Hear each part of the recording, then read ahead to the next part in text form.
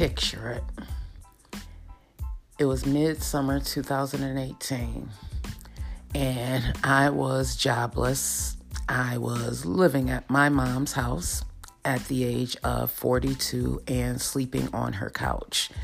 Not only was I living at my mom's house, I had my 2 younger children who were teenagers at the time also living with me at my mom's house. I had just gotten fired from a job that my little sister had given me after my oldest daughter had asked her to give me a job. And because I went on this job with animosity and was not doing what I had gotten paid to do, I got fired. So I am living at my mom's house, sleeping on her couch with my 2 younger children. What am I going to do? What am I going to do? I had just had a conversation with one of my girlfriends. And in the conversation, you guys, we got to talking about the Bible and God. And she informed me that it says in the Bible that most people will get 70 years on this earth. 70 years on this earth. Here I am, 42 years old, broke, mentally, emotionally, spiritually, physically, because I had just gotten the 2nd knee replacement. So here I am, broke. What am I going to do? What am I going to do? I was having a hard time replacing my negativity with positivity because I didn't see anything around me that was positive. I didn't feel as if life was positive for me. But what you think is who you become, right? So it finally came down to the point where I knew that if I did not find something, if I did not move myself forward out of the pit that I was in, if I did not get up and start doing something, I was going to die. I felt it. Suicide was waking me up every morning. Like, why are you still here? You know you do not want to be here. Suicide was tapping me on my shoulder in the afternoon as I'm laying on my mom's couch because I'm tired. Quote, I'm tired. But I wasn't tired. I was depressed. I knew if I did not do something that I was going to take drastic measures. And these drastic measures were not going to end up good. So you guys, I couldn't find a job in Lackawanna, in Buffalo, where I'm from. I couldn't find a job that would pay me enough where I would be able to take care of my kids. Unfortunately, the job market for what I do is not really booming there. So I had to make a decision. What was my decision? I had to move out of state. I didn't have any money, you guys, but I had faith in myself. I had faith that if I put my mind to it, that I will be able to accomplish anything. So I set out with a plan. Start pushing your resume out to all of these states. I targeted certain states: Atlanta, North Carolina, Texas, Michigan. I even targeted Delaware, which I had lived before. I just knew I had to do something. So I got on Indeed, I redid my resume, and I started sending it out. And I started getting hits. You guys. All of these hits were for out of town. They were not for here where I was at home in Lackawanna, New York, in Buffalo. The first hits I got, they were in the state of Michigan. I ended up getting 3 separate job interviews for the same company, 3 different positions in Michigan, you guys. The one job interview ended up being 3 separate job interviews for the one position. The last interview I had for this position, the hiring manager informed me, okay, we are going to set it up where you can fly into Michigan and we want you to interview for the day at our headquarters.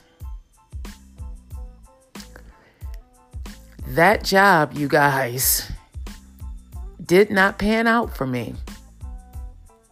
It did not pan out. It ended so positively, and I just knew I was going to go to Michigan. But it did not happen for me. And I was devastated. I was devastated.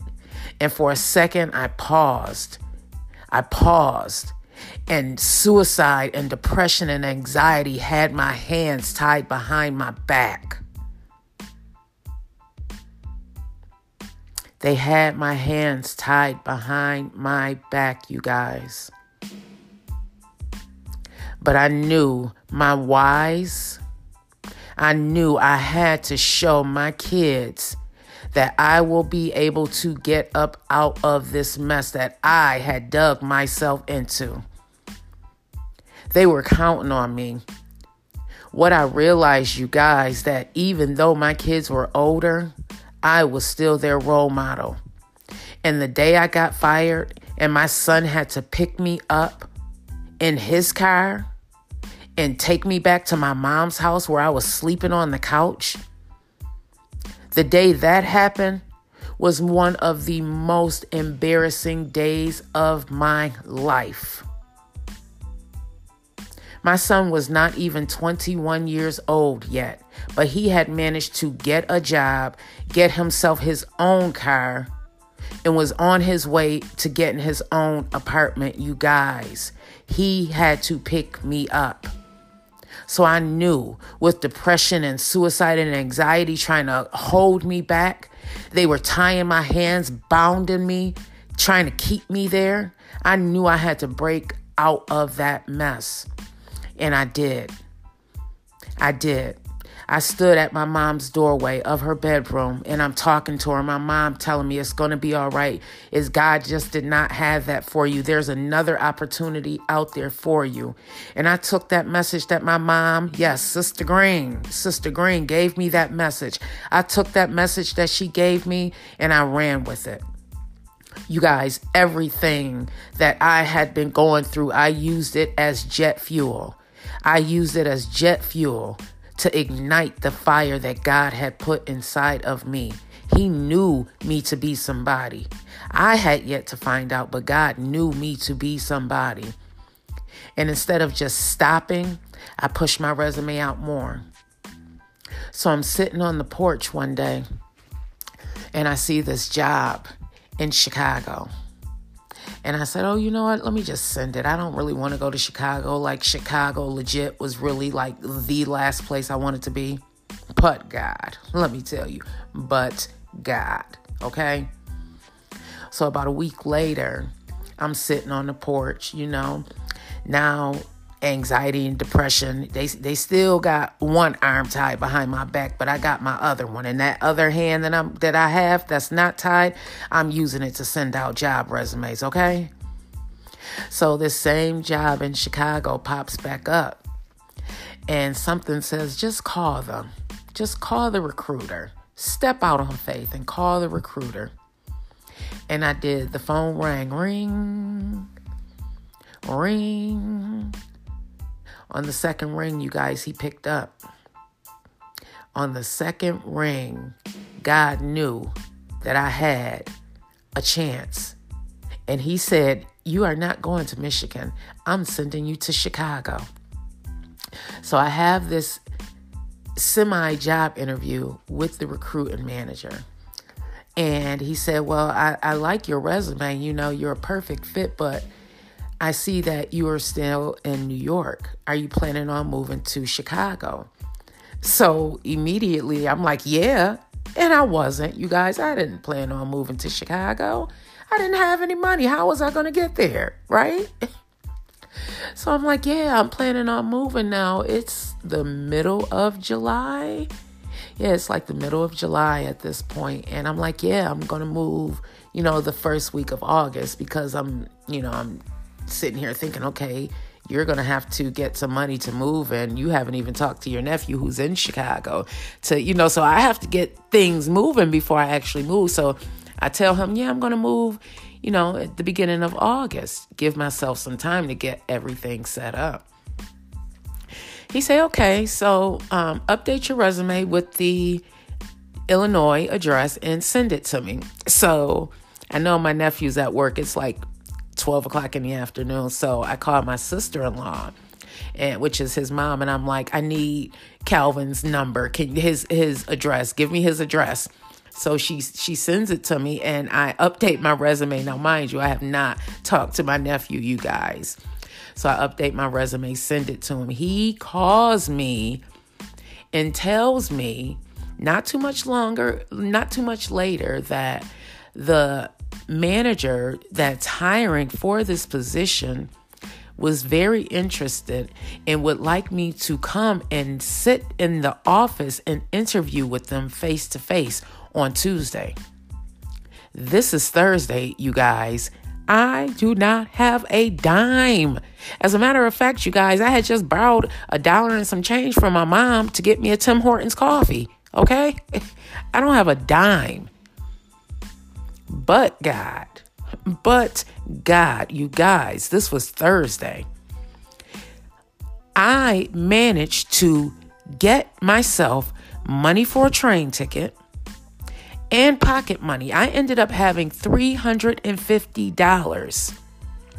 Got myself an Amtrak ticket to Chicago. You guys, the train was running late. So I got off the train on Tuesday. My interview was for 11 o'clock. I got off the train, text my nephew that I was here. He was going to meet me in Union Station. I had to run off the train, wash my face, brush my teeth, get myself into my interview clothes because I had on sweatpants on this train. Stop, grab myself a bite to eat, and run to the interview, you guys. Yes, I did. I got off the train and pretty much went into an interview and I landed the position. You guys. God had a plan for me and I had not saw it yet. I did not see what that plan was. I was trying to go somewhere else. But God said, no, I have a plan for you. I need you to go to Chicago. And that's where he sent me, you guys.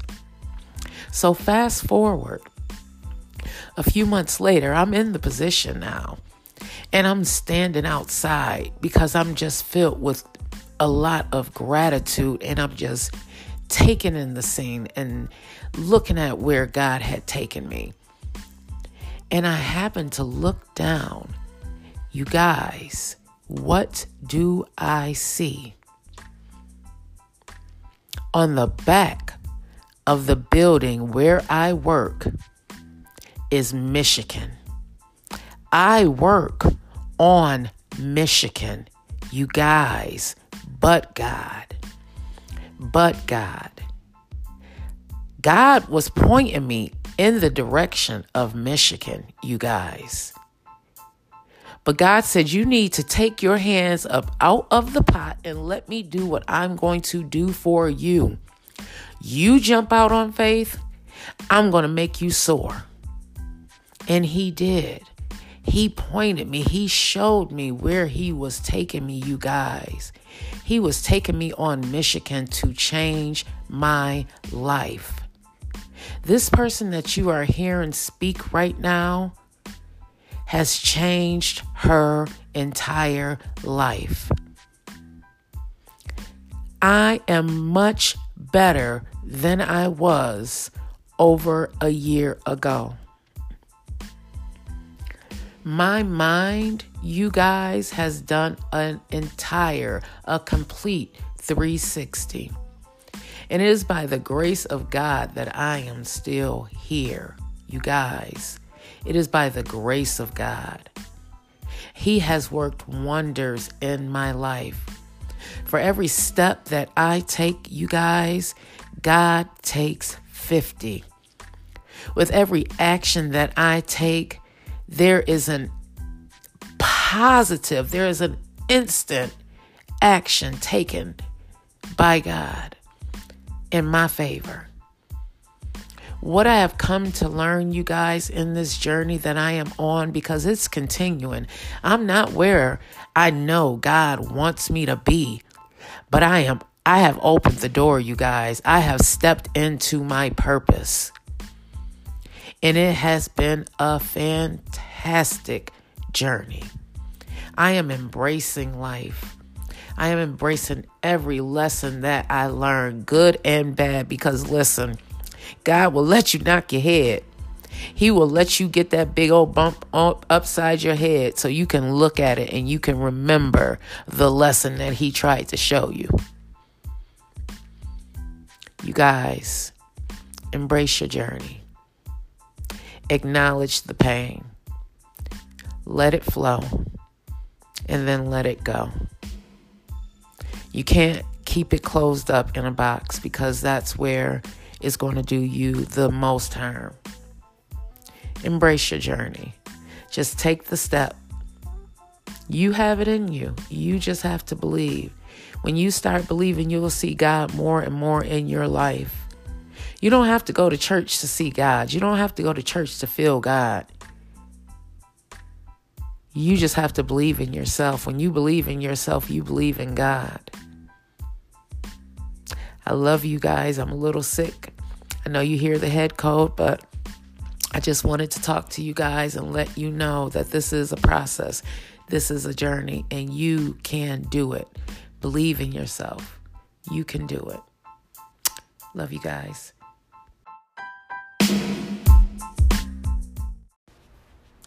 Hey, you guys. Welcome to another episode of Vet Green, where I will continue to unpack my life and go on this journey of self-awareness and self-love. You guys, welcome.